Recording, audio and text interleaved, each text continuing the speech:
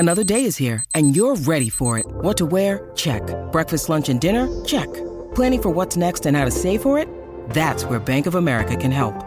For your financial to-dos, Bank of America has experts ready to help get you closer to your goals. Get started at one of our local financial centers or 24/7 in our mobile banking app. Find a location near you at bankofamerica.com/talktous. What would you like the power to do? Mobile banking requires downloading the app and is only available for select devices. Message and data rates may apply. Bank of America N.A., member FDIC. When you need mealtime inspiration, it's worth shopping Kroger, where you'll find over 30,000 mouth-watering choices that excite your inner foodie. And no matter what tasty choice you make, you'll enjoy our everyday low prices, plus extra ways to save, like digital coupons worth over $600 each week. You can also save up to $1 off per gallon at the pump with fuel points. More savings and more inspiring flavors make shopping Kroger worth it every time. Kroger, fresh for everyone. Fuel restrictions apply.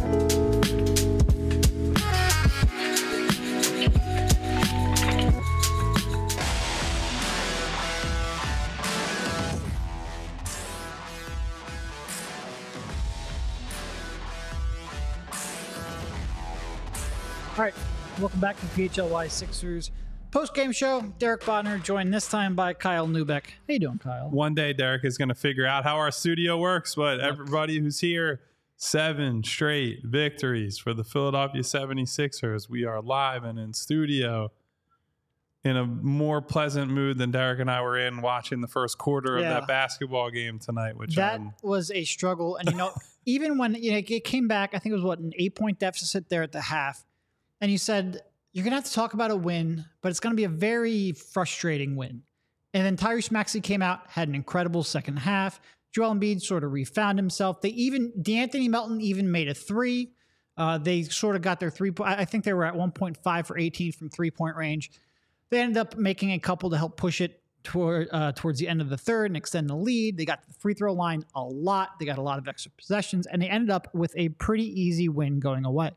I think the star certainly was, Embiid Mike Muscala.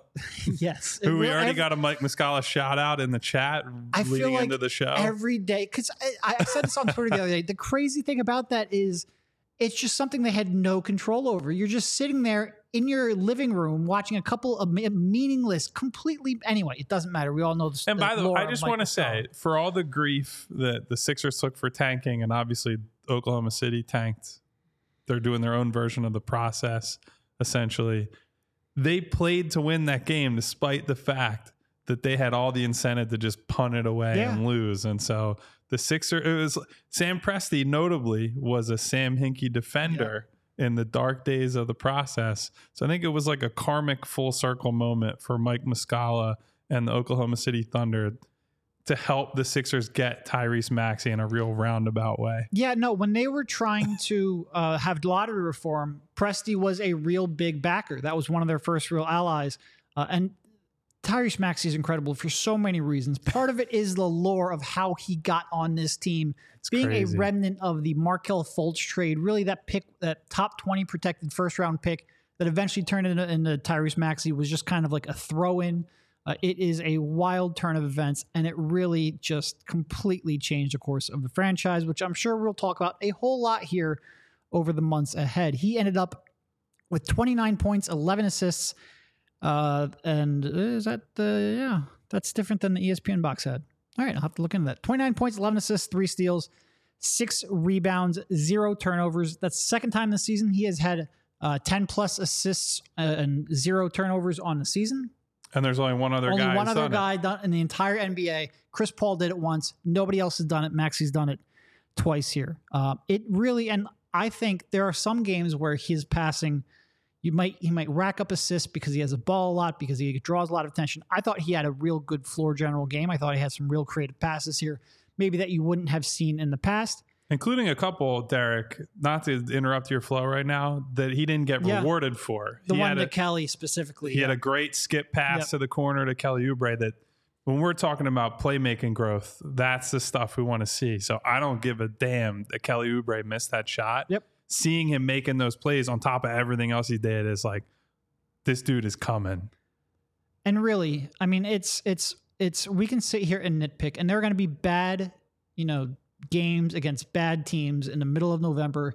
It's just what happens, especially coming off of a big emotional win over the Boston Celtics. You expected that there was a chance there would be a letdown.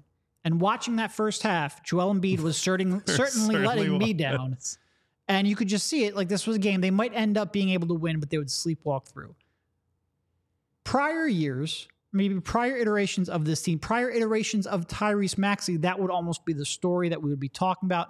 But because he has been so good here to start, because he has been so consistent game to game, because it's so easy now, we spent so much of the September portion of this show when we were looking for topics to talk about, going, can you imagine if Tyrese Maxey makes that step? Can you imagine if Tyrese Maxey turns into a point guard? Can you imagine if Tyrese Maxey turns into somebody that you trust to be your primary initiator on the perimeter? How much easier that would make team building, how much easier it would be to envision them being able to make a trade or make a signing to get a third star to complement them rather than trying to find that primary creator. And look, I feel like we said this about the Wizards. It's true about the Pistons as well. They stink. I think that's their seventh loss in a row, maybe. They have talent, but it's a lot of it's on the shelf. Yeah. The rest of it is young. They are not a good team. You can really see that. You looked it up. They actually have like a reasonable, they're like 18th in offense, 17th in defense. It doesn't look so bad. They are the second worst at turning the ball over in the league. They are third worst at forcing turnovers. So they tend to lose a possession battle a lot. And they foul the most in the league. And you saw all of that come to a head here tonight. Sixers got to the free throw line 41 times. The Pistons had how many turnovers? 16 turnovers to just 8 for the Sixers. All of that materialized. I don't even really care because this isn't about the game. Tyrese Maxey is playing incredible ball. This is the most fired up Derek's ever been on this podcast that I can recall. Just shooting right from the hip, 6 straight minutes of pure uncut Bodner. And I think rightfully so. I think what I'm focused on right now is like, they've been so good. And as soon as the James Harden trade is made, we all start putting the pieces together. All the conversations we had in the days after that trade, Derek, was, what kind of creator can they get? Does Zach LaVine make sense? OG, Lauri Markkanen, who's more of an off-ball guy, and all these conversations about who's going to be the guy and who they're going to chase. Well, right now it seems to be becoming clear the number 2 guy on this team is and will be Tyrese Maxey. The way he is playing right now, and frankly, the way he's persevering through tough stretches, because that was not a 48-minute masterclass, right? No. I think the first half of that game, he's leaning too much on the floater. Yep. He steps out of some open threes. He didn't really have his rhythm quite yet. But notably, and I wrote this in the recap I put up at all PHLY, he got to the free throw line a bunch, and he's sustaining himself a little bit there. And he's in some lineups that maybe didn't work that Nick Nurse goes away from in the second half. And then when that fourth quarter opens up, and that used to be last season, that was the James Harden stretch, right? It was him and George Niang and some of these other guys on the bench. And James would carry that group until Joel comes back, and Joel comes back for the finishing kick. Well, now that's Tyrese Maxey time. He did it against Boston, right? He scored a bunch of runners and floaters to keep them out ahead of Boston the other night. And then tonight, he basically delivered the final haymaker the Sixers needed to take that from, what was it, like a 5-6 point game going into the fourth quarter. And then Tyrese turns the Jets on and frankly turned the defense up with DeAnthony Melton. Mm-hmm. That honestly, you're talking about his playmaking, and rightfully so. That's what we've been talking about as the big point of emphasis for him. For Tyrese to leave an imprint on the game consistently on the defensive end, to rebound the way he is, like the 6 rebounds a game and 6+ rebounds from Tyrese at the guard spot, your smallest guy on the floor. When you're getting all of this from a guy that had question marks across the board as the lead guard this year, that just solves all the problems you have, and all the mystery about, well, what do they look like without James is now gone. Joel's the alpha dog, but Tyrese is becoming a really capable number 2. A lot of times it's a 1A, 1B situation, and they're really good at playing off one another already. Like there's so much to be excited about with this team right now, and almost all of it flows out of Tyrese Maxey. Yeah, and they ended that third quarter. You know, there was a couple of big threes. One of them from Melton. I forget who hit the second one. Might have been Batum. Then there was a Maxey Embiid pick and roll where they got the final basket to really push the lead. And look, there will still be occasional times where he misses a pass. I think he missed Cove on a roll to the basket. He was pretty wide open. I think he just couldn't see him. He's too short. But he's growing so much. And I think he's certainly one player where every time you go, I'm not sure he can do that, I might just be done ever saying that. Because every time I do that, he's like, no, I'm going to come back and be really good at it in like a blink of an eye. And it just makes everything so, and we're going to focus so much on the next move. And I mean, if you were in the PHLY Diehard Discord today, which by the way, become a subscriber, you can go to a Discord. We chat basketball all day. And Derek and I talk as much shit to one another as we do on the podcast. And occasionally we even talk basketball too. We spent a good chunk of today talking basketball about who that third star could be. Not even necessarily third star, because we sort of veered away from that. And Tyrese Maxey impacts that in so many ways. And for the early returns to be this good, and for him to be averaging, what's he averaging after this game? Probably like almost 8 assists at this point. I'll see what NBA.com has him at. 1.2 turnovers or something absurd like that. I looked it up coming in because I'm writing a story on it. He's averaging like 6.6 assists per turnover in the half court. Usually like an assist to turnover is boosted in transition because you get some easy opportunities. His assist to turnover ratio, he just doesn't make mistakes. And in the past, I used to criticize that because, you know, he wasn't taking enough chances. He was wasting basically scoring opportunities by not being willing or being, you know, creative enough to make those passes. He's not missing those anymore. It is really incredible to watch a guy grow the way he has grown and become a really learn on the fly at a position he's never played before. It's just like, I feel like the Sixers got bit by so many different weird bugs over the course of Joel Embiid's career, and they finally got one to go their way. And he might, you know, I used to talk about Markelle Fultz, and I don't mean to bring up like a negative here because we're on a good vibes podcast right now. But I remember looking at Markelle Fultz and being like, that was a time where the Sixers could have gone from, you know, an interesting young team to a potential dynasty, and that not turning out hurt them so much.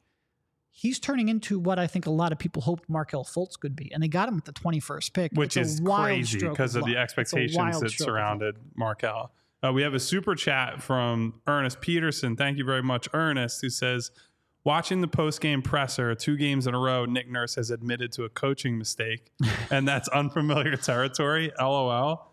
I mean, yeah, like it's been super refreshing. Not only like, I mean, the press conferences are one thing. You and I probably care much more about the pressers than the average person because we're the ones directly dealing with Nick compared to people watching at home. But I think something that was noteworthy tonight was after playing Marcus Morris in the first half, and Marcus really stunk it up. Yes. But it's like, to put it lightly. If Kyle and I, you know, I joked because like we've done some watch-alongs here, specifically Phillies watch-alongs for playoff games. And like when Kyle and I or Rich are watching game, like we sit there, we type, we take notes, you know, we rewind, we rewatch. Yeah. Like, there's not a whole lot of emotion because like we're like really tuned in and working. We are dialed in. We spent a good chunk of time complaining about Marcus Morris in the first half, for sure, for sure. So for Nick to come out in the second half and say, that guy's getting sent to the phantom zone and we're never going to see him again, that's a great example of the difference between the team this year and the team under Doc's leadership. Now, Doc, we've said many times, often had a good plan A, but Nick has been much more willing to move off of their plan A, which has worked plenty already, and say, okay, I don't want to do that anymore. I saw enough of it. I'm going to go back to either what has worked in previous games, or I'm going to try something different based on this opponent. We're going to move things around. And that's to his tremendous credit. And honestly, while we're talking about Maxey, Derek, because I don't want to get too far off of Tyrese quite yet, I think some of the defensive stuff, I think you're seeing Tyrese benefit from how Nick wants to play, where some of these steals that he's creating are just simple scheme things and scheme tweaks where Nick wants them to stunt and pinch middle more. And so Tyrese is using his speed to beat guys to spots, get his hand in there. And then look, if Tyrese is able to create turnovers, he's the fastest guy on the floor in 99% of basketball games, right? And if you cut out that moment, push back on that. You can't have 99% of basketball games because there's only 30 teams. So we'll call it 97.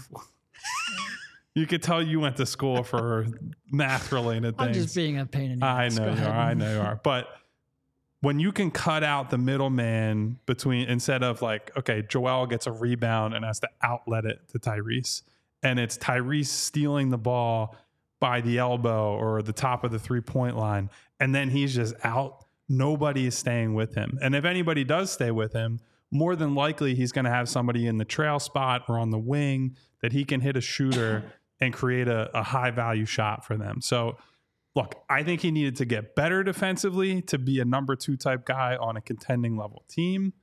But he's exceeded my early season expectations for him there by quite a bit. Yeah, and I'd have to really sit down and rewatch a little bit because one of my bigger complaints with him last year wasn't even getting beat defensively because of his size and his lack of physicality. And I think he's gotten bigger, maybe not where he needs to be, but I think he's gotten bigger. It was a miscommunications, and so many of that were in actions that involved Harden, and you never really knew which one was miscommunicating. I don't want to say necessarily it was Harden. It's Case closed. It's possible Tyrese just got better at it, but you're seeing way less of that this year. Way less. Yeah. All right. Let's take our first quick ad break, Derek, and then we'll get right back to the post-game show. Obviously, want to thank our new sponsor starting this week, Pennsylvania Dairy Farmers and Team Chocolate Milk. Professional and college athletes have known about the power of chocolate milk as a refuel and recovery beverage for a long time. And chocolate milk provides high-quality protein for muscle repair, electrolytes for hydration, and calcium for strong bones. I've had, knock on wood, very few broken bones in my life. I attribute that, let's say 90% to chocolate milk. The other 10% is probably genetics and good fortune, but that's just me guessing. But that's why studies consistently show chocolate milk is an ideal sports recovery beverage. So whether you're recovering after a workout at the gym, a run around Boathouse Row, or taking a bike ride on the Schuylkill Trail, chocolate milk's an ideal post-workout beverage. And taking care of your body doesn't end when the clock hits 0 on your workout routine. So give your body what it needs to properly recover. And what could be better than a scientifically proven recovery beverage made right here in Pennsylvania that also tastes great? Learn more about how chocolate milk can help you refuel and recover after your next workout by visiting teamchocolatemilk.com. It feels weird to have a sponsor that was once like Al Horford's big sponsor. Ooh.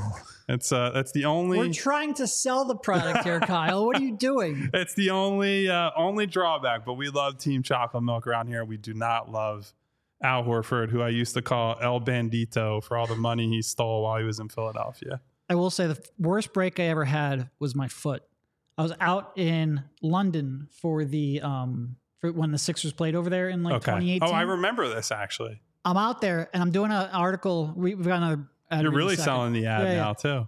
We're doing an article where I'm like meeting a bunch of fans and like basically documenting their lives of watching a team with a 6-hour difference and how they became a fan, all this stuff. I'm meeting somebody in my hotel lobby and it's like, a flat floor and then like 2 small steps down and then flat floor again. And I'm going out to greet him and like I'm getting ready to shake his hand. I don't see the 2 steps and I just like step in between them and just completely broke my foot. And I had to spend a good 3 or 4 days out there with a broken foot hobbling around. It was not fun. But see, Derek, all you needed was to drink more chocolate milk and that never would have happened. I needed a lot of chocolate milk for that one. That foot was effed up. All right. One more quick word from Wheelhouse. I, as a kid, used to spend a lot of time at, trading card stores. I had one very specific one, card and memorabilia store. I remember going there for a bunch of autographs, met Pete Rose there actually before we realized who Pete Rose was. Anyway, I've always liked cards. The place I used to go to as a kid had absolutely nothing on Wheelhouse. Wheelhouse is our go-to sports card, gift, and apparel shop in the Delaware Valley. Their motto is cards and community because love of sports unites us all. They carry all of our favorite card brands like Topps, Chrome Baseball, and Mosaic Football, as well as t-shirts, hats, and hoodies from brands like Mitchell & Ness, 47 brand Junk Food Starter, and Shibe Vintage Sports.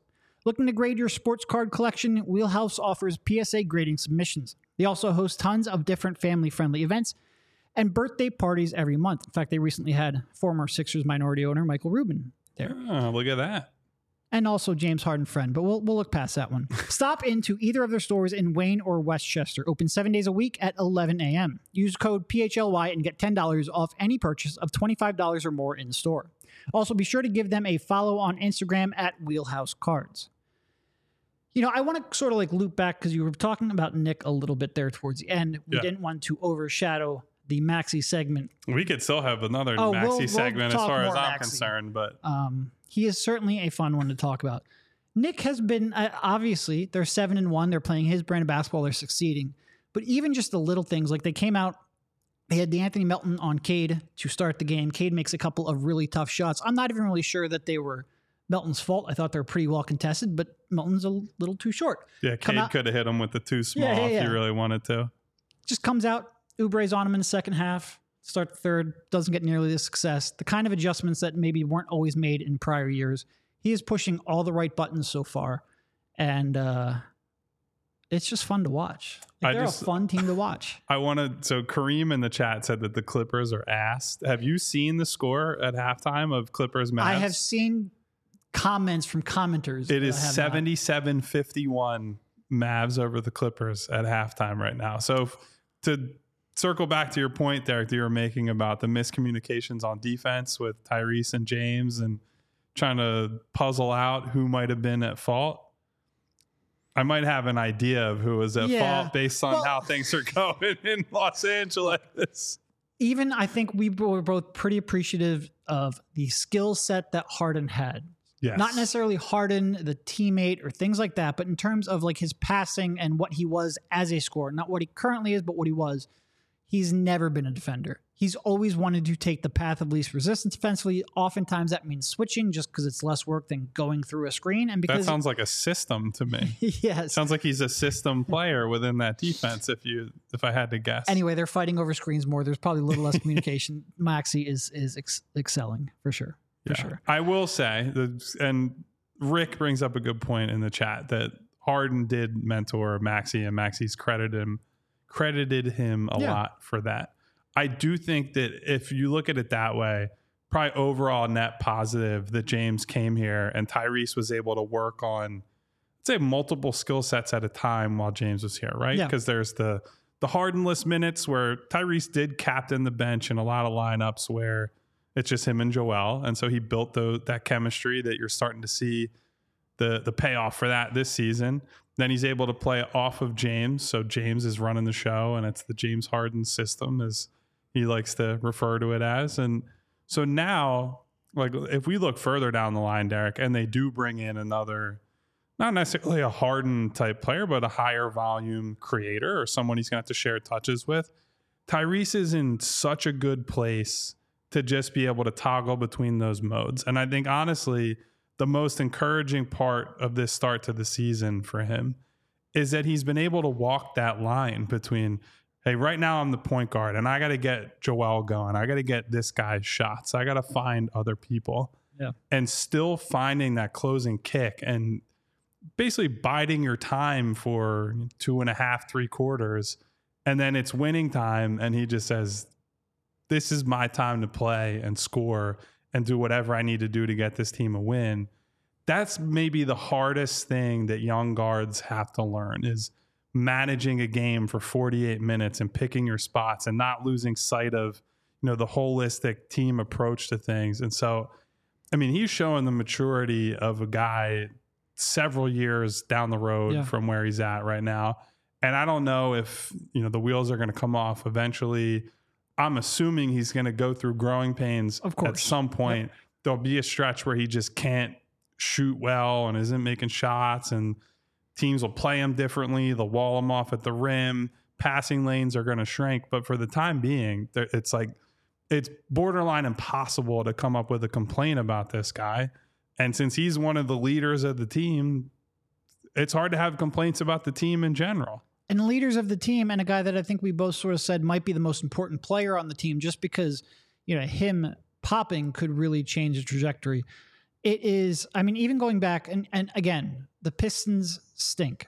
But against the Celtics, I thought what was really, really encouraging was that he did struggle there in the first half and found a way to overcome that in the second half and really take over in the fourth quarter. Even if statistically it wasn't a great game, he found a way to put his imprint on it.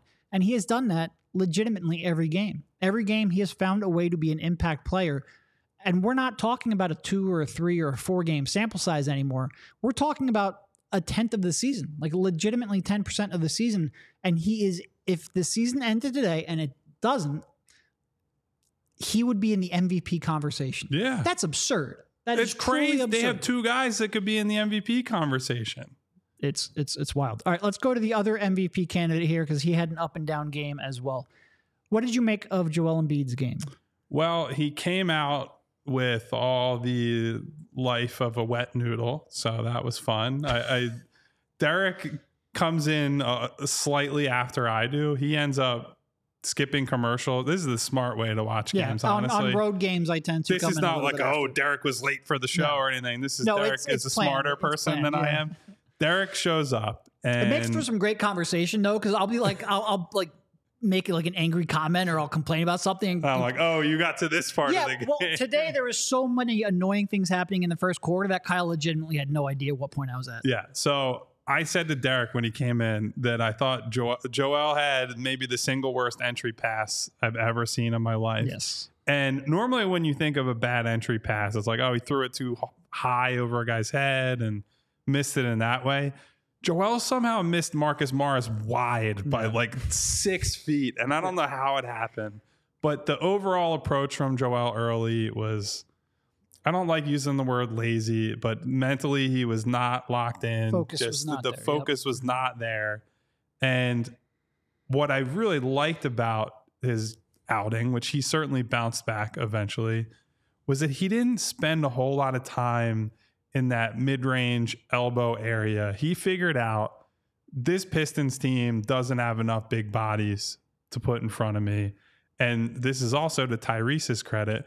Tyrese found him with enough pocket passes, entry passes, where Joel's getting downhill, and Joel continued going downhill, and he forced those guys to put him at the free throw line over and over and over again. And honestly, like, you say your favorite Joel performances are the like 50, 60 point games, whatever, where he's just otherworldly and he's making shots that guys his size shouldn't be able to. This is honestly one of my favorite type of Joel nights offensively, where he doesn't worry about, like, yes, he made some jumpers. Yes, he spent some time from mid-range, but the vast majority of his work was just, I'm too fucking big for you to guard me. I'm going to play like Shaq around the rim. Like, even there was 3 minutes left in the game. He misses 2 shots around the rim and continues to pull down offensive rebounds, eventually gets the, I think, like 3rd shot attempt he had to go down, where he's just overwhelming the Pistons around the basket.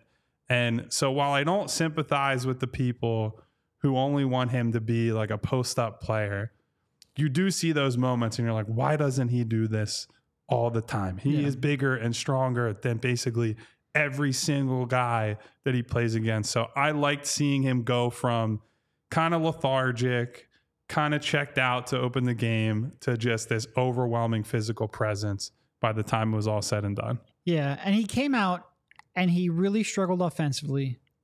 And offensively, the focus just wasn't there. But at the beginning, at the very least, he was pursuing on the glass. He was, I thought, pretty good defensively in that first quarter, even when they were barfing all over themselves on offense. And he thought, all right, he'll eventually get this going. And then it felt like maybe some of those struggles got into his head a little bit. He came out in the second half and he was even sloppier. I thought he got beat on a baseline cut off ball, completely fell asleep. And he went, oh no, maybe this just turns from a struggle into a bad night for Joe. And for him to come out there in the second half and assert himself like he did. And again, the Pistons foul more than any team in the league. I'm sure that's not going to improve after tonight's results. But for him to, like I said, just completely assert his will and force his way to the free throw line 19 times, really steady the ship. It was not a perfect Joel game by any stretch, which I feel like when he ends up with 33, 16, and 3, those numbers probably suggest a great performance for Joel Embiid. That was sort of a down night for most of it. But he did end up finding a way to, and again, on a night where it felt like his jumper was just off and his ball handling and passing were sloppy, he ended up dominating. Yeah, I mean, look, there are nights where 19 free throws for him would be a lot of rip-through moves and what people would say is grifting.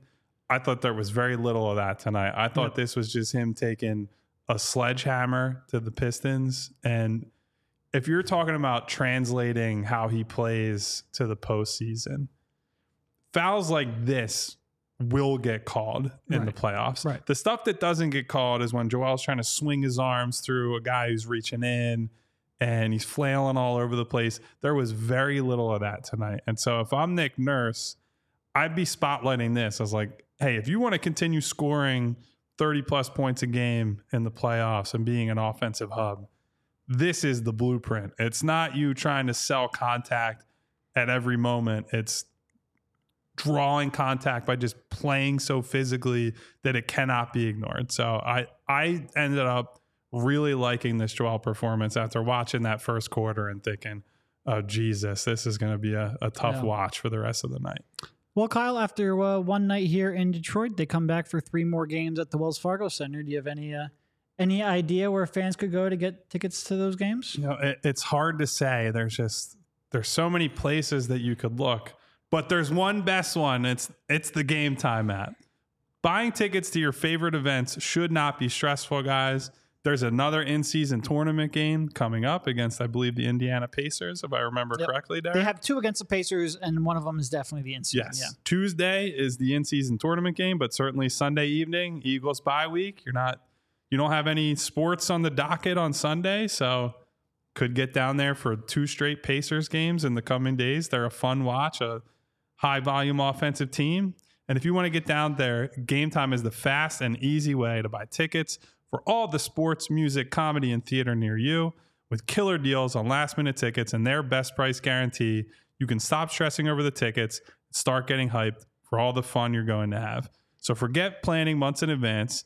Game Time has deals on tickets right up to the day of the event, with exclusive flash deals on tickets for football, basketball, baseball, concerts, comedy, theater, and more. And the Game Time guarantee means you'll always get the best price. If you find tickets in the same section and row for less, Game Time will credit you 110% of the difference. That is the Game Time guarantee. So snag the tickets without the stress with Game Time. Download the Game Time app, create an account, and use code PHLY for $20 off of your first purchase. Terms apply. Again, create an account and redeem code PHLY for $20 off. Download Game Time today. Last minute tickets, lowest price, guaranteed. So Sixers received 3 primary players in the James Harden trade. Apologies to KJ Martin, just not in the rotation yet. We already talked about Morris, so maybe we'll, let that one go. His first real action. Might not see him again based on how he played. We do have a super chat to hit as well, Derek. Okay. It was just flagged by our producer. There we go. From, I don't even know how to say that. Is that MBD bunch of letters? Yes. Shout out to M and a bunch of letters with the super chat, who has thoughts on 6'3" Melton starting with Maxey, small with a question mark. It is small, and I think we saw that in the first half because I thought he played reasonable defense on Cade, and Cade just rose up and shot over him. But if he's making his threes and an occasional layup, not all of his layups, but maybe if he's shooting about the same on threes as he is on layups, I don't think we'd be complaining about him as much. Like the starting lineup has, especially with the starting lineup with PJ was a huge net positive. I don't really know why. It's not like PJ was doing much. The starting lineup as with we Kelly, have commenters point out that PJ is a -20 in 6 minutes tonight. Yes, random stuff happens. The starting lineup with Oubre is actually a pretty big net negative, which you never see in the Sixers era. It just doesn't happen with Joel Embiid on the floor. I don't think that is largely because of Melton's defense, but it's not optimal. Like, do I worry about that size when we get in the playoffs? Yeah. In terms of navigating the regular season right now, I would just like for him to make an occasional shot and a layup, and I think they'll probably be fine. But we'll see what the team looks like after the deadline. It's certainly not something I would want to go into a series against Boston with Maxey and Melton on the perimeter. Yeah, and I would say Melton's size is a bit deceptive because he's long. So for shot contests, he has bigger wingspan than a lot of guys who are the same height as him.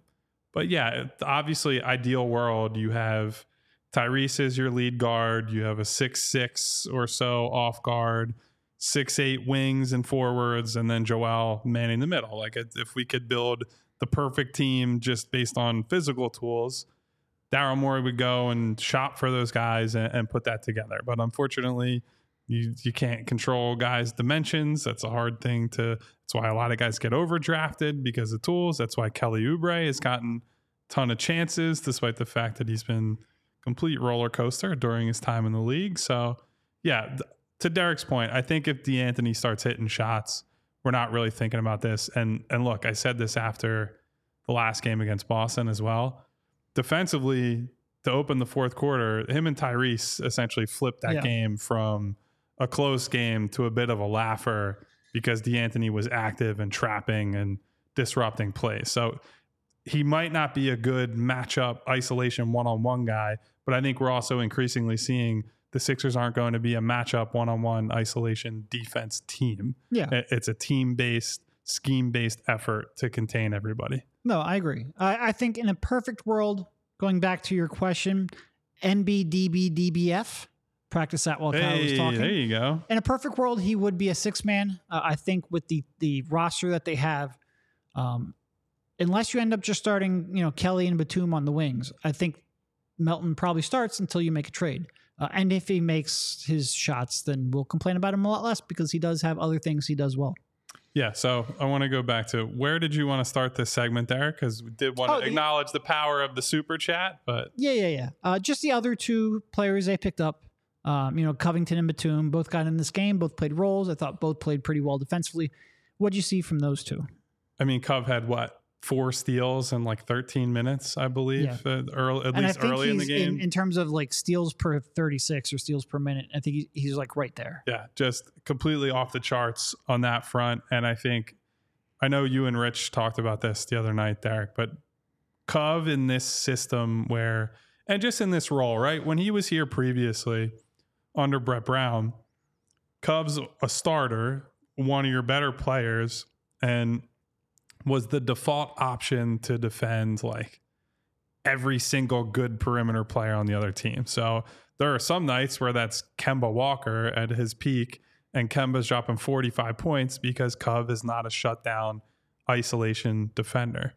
But Cov coming in off the bench and playing a role where he can, as we were talking about earlier, with Maxey, he can pinch in and stunt and strip ball handlers. He can get deflections and passing lanes and just be more of an energy and activity type guy. That's just such a better position for him to be in defensively. I think every time he's gotten on the floor, we're seeing him disrupt plays, disrupt possessions. And so I've been about as encouraged as you could be with Cov. I think if you look at how the Clippers have played since Cov and Batum have left, they clearly are missing the connectivity that guys like that provide. Yeah. Covington on defense, I think Batum probably more on offense with the relocation threes. I thought Batum had a beautiful pass to Tyrese in the fourth quarter on a back cut tonight I believe that was a design play out of a timeout, I think. And so, two guys that sort of know who they are as players who come into the game. Nick Nurse doesn't have to really even ask them much. It's just go out there and be you. And they've blended into this system so well because they're being put in a confined role that suits their strengths. And, that just speaks to the job that I think Nick Nurse is doing in control of this team. Yeah, Batum had a real nice segment towards the end of the half. Had a strip at half court, then had a deflection on the next possession. He had the one mistake, which Kyle and I were of course, the smartest player on the team, fouls a corner 3-point shooter. But other than that, he played a real good game. Just a real, and this phrase probably gets overused at times, just a real good connective piece.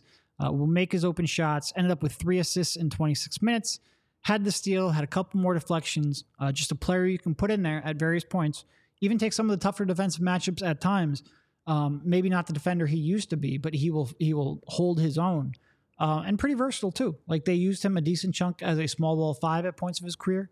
He certainly has defended the perimeter in the past. He obviously doesn't move his feet as well as he used to, but a real good all-around player who will certainly be in the rotation for the rest of the year. Might end up starting depending on how things shake out. And I agree with you about Cov. He's averaging 2 steals in 16 minutes per game this year. That's crazy. He's just getting his hands on everything right now. And in this system, is he going to average freaking 4 steals per 36. No, that seems a little bit absurd. Yeah. But he should be among the league leaders because he still has those quick hands. He still has those, the instincts. He's been, and again, what did he end up with? 3 points tonight? He made 1 3-pointer on 3 attempts. He played a very good game of basketball, and you're right. It helps him just fit into this role, just cause chaos. He's almost like a 3-point shooting wing version of Paul Reed at this stage, just with a little better decision making. He's been solid for them. Solid. Well, and think back to Cubs' first tenure here as well, where a lot of those guys had to scale up what was expected of them offensively because the team was being run by a lead guard who was scared to shoot the ball. Right. Whereas now they have an actual guard doing actual guard things and running the offense and scoring himself and hunting his own shot and is able to run a pick and roll because teams will defend it like they would a normal pick and roll basketball player. So, Cub can go like 1 for 3 or 1 for 4, and Nick Batum might not have a good offensive night, but these guys can still be net positives or even overwhelming positives in some games because they're not going to be asked to go out and create and drive more. Like, yeah, maybe Cub has to occasionally beat a closeout and try to drive to the rim, but it's not going to be, hey, Cub's got to go 4 for 9 from 3 for him to be a valuable role player for this team. So having the bookends in Tyrese and Joel, and frankly, we haven't even said his name, Derek. Having Tobias Harris as your third guy, points, and we haven't mentioned 24 points on a hyper efficient night where you can throw him the ball in the mid post, you can throw him the ball in transition, running the floor. He's going to hit catch and shoot jumpers in the trail spot, maybe in the corner. And to have him scale up in the way that he has and plays so well, like I almost feel bad how little I've talked about Tobias in general since the season has started. It's just that Tyrese has been so overwhelmingly good and overwhelmingly good relative to the expectations we set for him. And then Joel's the reigning MVP that we've allowed Tobias to get lost in the shuffle a little too much, I think. Agreed. Tobias was really good. And he's been pretty much like maybe Boston was possibly his worst game, but he's been pretty good every game throughout the course of the season. Like Tyrese, he's found a way to make an imprint pretty much every night. And when your top 3 players are doing that, you're going to win a lot of games, as you can tell by their 7-0-1 record. Lucas in the chat saying, if we were to call Coach of the Year right now, would it be Nick Nurse? He would almost have to be. The only other one you would maybe think of is Finch in Minnesota, just because they got out to that strong start. I've been patting myself on the back for Memphis. Derek gets some credit for preseason Coach of the Year pick for Minnesota being better than I was expecting them to be. They're 5-2 with the number 1 ranked defense. I'm not sure the defense will stay that high, but I expect them to be towards the top. He has them playing very good basketball and with some impressive wins. Like I think they're the only team to beat the Nuggets. So it would probably be one of those two. Obviously, it's early, but it is. Yeah, Nick is 100%, if not the front runner, then right there. Yeah, and I wonder what does Vegas say right now? I'll look that up. It's a good question. There's some trade chatter in the comments. I want to make sure everyone's aware there will be no trading of any consequence until January, and so we do have to try to enjoy. Very early. That's the very earliest it can happen, but I want to make sure everyone is enjoying this. It seems like people are absolutely thrilled with the team right now. We did get a shout out from, I believe it was Brian. Whoa. Oh no, from MBD DBF. Shout out to Jameer Nelson, who did get promoted to GM of the Blue Coats today. Love Jameer, is a super nice guy, and I don't interact with him a ton covering the team these days, and he's not often around the big club, I'd say at this point, but good guy to root for, obviously Philadelphia through and through. So to see Jameer get a well-deserved promotion, feel good for him. Without looking it up, who do you think is the front runner, according to Vegas, for Coach of the Year? So the reaction you made saying, whoa, makes me believe it's not Nick Nurse. It's not. He is 6th. It's not my Finch guy. Is 7th. It's not my guy, right? Dagenau? No, he's close. He's actually 2nd. Is it Missoula? It is Missoula. Okay. Which it's just like pick the coach that's going to win the most games. Yeah, I guess what they're saying. Not shocking, I guess. But you talk to people that follow the team, that cover the team, they're not convinced of him as a coach, and he's favorite to win Coach of the Year. Coach of the Year is often that way, right? Yeah. Spoelstra, has he ever won Coach of the Year? Has he won it maybe once? Oh, he has to have, right? I don't think he has, because I think Miami Heat people are really butthurt over it. I mean, if that's true, then they have a very valid gripe. Yeah, like that I would think be incredible. Broadly, he's seen as the best current coach in the league. And has been for like a couple of years running. 3. Yeah. So to never win it or to not win it, I don't think he has, because they were only good in the regular season when LeBron was there, and he was never seen as the guy who's actually making the difference on that team, and rightfully so in that example. But anyway, no, his highest he was runner up twice in 2013, 2017. Third in 2022 and fourth in 2020. Yeah, Coach of the Year is nonsense, is the moral of that story. All right, you want to talk about our good friends at FOCO before we... If I were a Miami fan, he'd probably get a FOCO of Spo. He's the face of the franchise. Spoelstra overalls. Yeah. You think he'd look good? I don't know if they have them, and I'm sure none of the people listening right now are interested in that. But yeah, it still blows me away that he's never won. Yeah. Anyway, FOCO is a leading manufacturer of sports and entertainment merchandise with a product line that includes apparels, accessories, toys, collectibles, novelty items, and more. It's the best officially licensed gear for all sports and fandoms. With it being football and tailgating season, it means that overalls, hoodies, hats, sunglasses, bags, everything you need for a game, FOCO has. And FOCO has hooked PHLY up, provided awesome pieces for our sets. You literally look at the stuff every day. FOCO always has our back for Philly sports, and they have yours too. Get the best gear around by using the link in our description. For all non-presale items, use a promo code PHLY for 10% off. Quick update on Clippers Mavs. Dallas 115.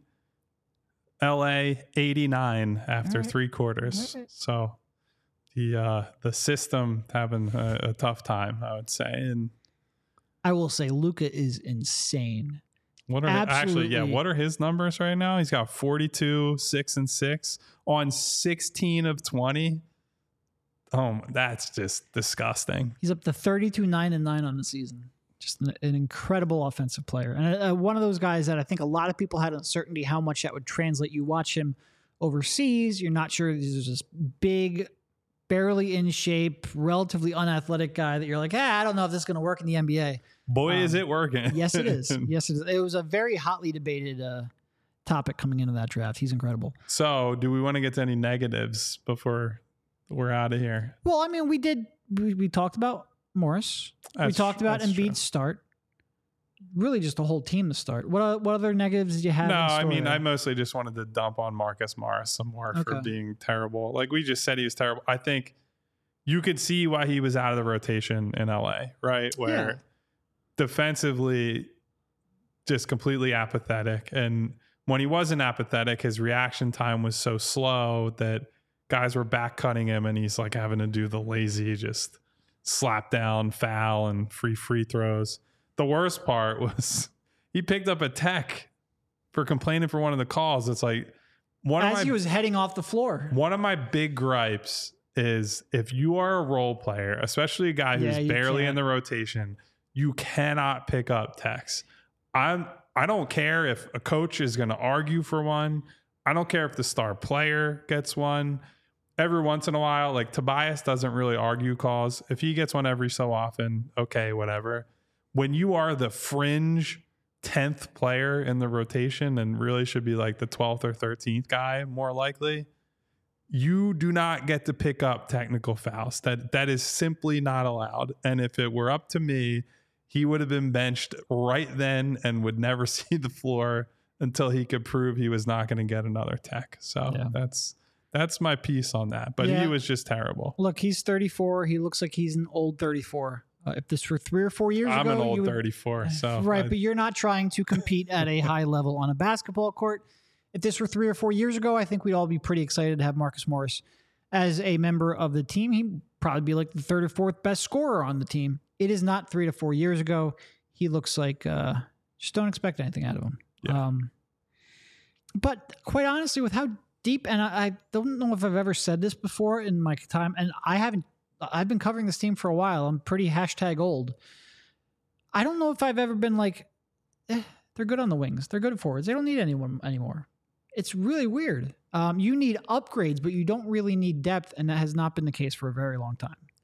It's really refreshing that they can turn the game over to other people and take the 1-star out, have a 1-star lineup. And Yeah, it's but like, boy, you take them both out. Ooh, it gets dicey real then quick. it would get scary. And obviously, if health becomes a problem at any point, we'll cross that bridge when they get there. But it's just a great feeling to be like, oh, wow, Kelly Oubre and Maxey are off the floor, and they're bringing in Nick Batum and, Pat Bev. And Pat Bev didn't have a performance of note tonight, but like his numbers with Joel have been spectacular. Those lineups have been, small sample size and all that, but those lineups have been gangbusters so far. So to just be able to hit teams with waves is awesome. They never have really had that luxury. Yeah. The closest that I think you and I believe they were to winning a title was probably 2019, sure. Right? Where they maybe had 6 guys. They had an awesome 5. They had James Ennis as the 6th guy, and they were just guessing night to night after that. There are still some lineups where you'll look up and be like, all right, well, there's Melton, Springer, Batum, and Cove along with Embiid. And it's like, I would like one person that can dribble. So they really could use more depth, another creator who can maybe go on and off ball. There's certainly some things that it's going to look painful at times when Max is off the floor, just because they have nobody other than, like, you're really relying on Bede to bring the ball up at times, to get them into their offense, to do more than he ever has. Some nights that will look great, others it will not. They're not a perfect team by any stretch, but I will just sort of go back to what I focused on at the beginning. If this is who Tyrese Maxey is, all of those questions become so much easier to answer. And all signs are incredibly positive at this point. We have another super chat from Ernest. Shout out to our guy, Ernest Peterson, in a big way. He says, I blame Kyle for my obsession of wanting Lauri Markkanen on this team. And look, the more that I watch this team play, maybe he doesn't exactly fit the defensive identity as much, although he has been better defensively in the league than certainly I expected coming out. But the more I think about it, the more appeal there is. Someone like that's just you cannot leave him alone level shooter. And then you have Joel and Maxey in the middle of the floor, and they will just cook everyone. And if you load up to stop that, there's a 40 to 45% 3-point volume shooter alongside of them. So Ernest, I am sorry, but I am not sorry for bringing that up. Here's the good news, though, Ernest. You can probably stop forgetting about him, because I still am just very skeptical that he will be available. Yeah. I think it's probably more likely that Utah tries to add to Markkanen than trade Markkanen, because quite frankly, they already have a lot of picks. He seems like a keeper to me. Unless there's something going on there that I don't know about, I would just be surprised. And again, I'm surprised all the time, so I could be wrong. But I think if I were Danny Ainge, that would be my keeper. Yeah, and look, he's on a great contract as well. Yep, he's got one more year left, so it's not like he's going to walk. Yeah, I honestly, I think he might command more than OG just because of that extra year on the contract. He's actually not even really younger than OG, though. I think they're pretty much the exact same age. Yeah. OG is still pretty young for who and what he is. It feels like he's been around for a long time. Anyway, we will have plenty of time for OG chats. If you have any questions, feel free to drop them. We'll try to highlight a couple here. We might have time for, looks like we just got another. It's just Lucas saying bury the idea of Lauri on the team. Probably Shout out to Lucas, by the way. Right. Derek is really bad at being celebratory of these super chats. We got to pump the people up, man. I did go back and learn how to say the NBDBDBF. Lucas, bury the idea of... Yeah, Lucas is trying to At bury the idea. At least I said the guy's name, asshole. Thank you very much, Lucas. We appreciate it. I think you're right, all right? Lucas. Now you're getting mad at Lucas for super chatting. No, I'm getting mad at you. It's just coming across the... Anyway, doesn't matter. Derek and I agree with you, Lucas. I think there's a very remote possibility of Lauri being on this team. We'll put it that way. No. How would you like to close this one up? Because I don't want to get into too much next trade chat when I feel like we've got a couple minutes left. No, I mean, look, it's Friday night. We could probably let people go be with their friends and families, including us. There is nothing better to do than listen to us talk about the Sixers. I mean, I love how many ridiculous. people are with us and actively commenting and super chatting and what have you, but It is getting a little bit tougher. It was a little easier in like the first couple shows to follow along with the chat and make sure that we just pick a couple out. It's getting a little tougher because the chat has gotten very, very active, and which you would expect. which I love. And it's you guys almost are like siloed off where you're having your own conversations, and I can just make fun of Derek for not properly highlighting super chats. And listen, man, I'm just trying to show the people love that are showing us love. That's the Again, only I made thing. the extra effort to learn that dude's name. MBDBDBF. Still know You it. do I can get still credit do it. for You that couldn't one. do that. So you know what? We all make mistakes. No, it's and honestly, these coming games against the Pacers are going to be incredibly fascinating. The way that team can get up and down the floor, the way that team also doesn't play any Up-tempo, defense, fast breaking. but they're playing good basketball. I think the development of our own Tyrese makes the sting of that other Tyrese maybe a little bit less because he is playing fantastic basketball himself. I think it was at like 24 and 11 the last time I checked. I don't know if that's changed here since then. No, 23.6, 11.6, playing incredible basketball himself. That's a fun team.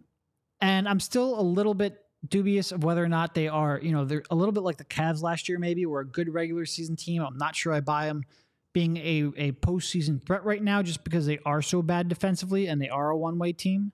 But that'll be a heck of a lot of fun to watch when you talk about the Sixers and their desire to turn you over, coming in against what is the fastest, or at least one of a couple fastest teams in the league in terms of pace. That will be an exciting game to watch. Exciting 2 games to watch. And one of my favorite. And we get to see the Sixers in-season tournament court, which, yay. You know what? There's a point where we're going to lead this show off because we don't want to talk about the first quarter. We might have led this show off talking about the in-season tournament courts. Just be happy we didn't have to do that. Thank you, Tyrese. I'm very excited, by the way, for my favorite lopsided matchup in the NBA. Joel Embiid versus Miles Turner. Yeah. I don't think there's a better player in the league that just has no chance against Joel than Miles Turner. Every game, it's like, and there have been times when Miles Turner has come into this matchup and like talk shit, like, no, he doesn't. I'm not owned, like like that type of thing. And then he picks up 3 fouls in like 8 minutes, and it's like, buddy, you are fucked. You have no chance. I was going to say, there's some people that Joel Embiid dominates, and you're like, I get it. Like, if your name's Plumlee, Joel Embiid's going to dominate you. But Miles Turner's a freaking good player, and he has no chance at all. You watch the Pacers against other teams, and Turner does a lot of stuff. He can rebound. He protects the rim. Yep. He's like a perfect modern big. He spaces the floor.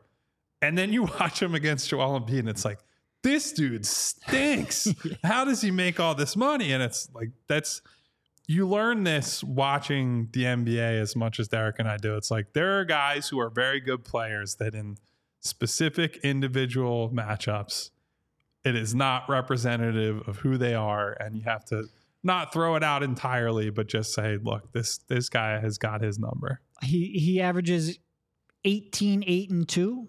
And he's coming into the game as a liability. Yeah. It's really weird. But we get a reunion with TJ. TJ continues to be a solid role player. I'm really, really looking forward to those 2 games. Yeah, for sure. So is that a good place to stop, Derek? Yeah, I think that's probably a good one here. Do you want to go give a shout out to all of our I'll do friends there in the chat? My quick sign off with everybody. First of all, if you're still here with us, and I love you all for being here on a Friday night, hit that subscribe button, the bell icon to get notifications every time we go live. If you hit the thumbs up button, it also helps us a great deal with the YouTube algorithm. So we always appreciate that. But thank you to Ronald. As always, I got my hoodie on just for Ronald. Thank you to Ernest. Thank you to Blaine. Thank you to Hypothetical Man, 2 Minute Warning, R Era, Brian, SB, Frank, MBD, DBF or BDF. I think I got that wrong. NBDBDF. That's what you're here for, Derek. Thank you to Kane and Ramich and Money Mar and Matthew and Khalif. I love you guys for being here with us all the time. You guys make it more fun to do this along with us. 7 straight. They go for 8 straight on Sunday, and we will be back with you soon enough.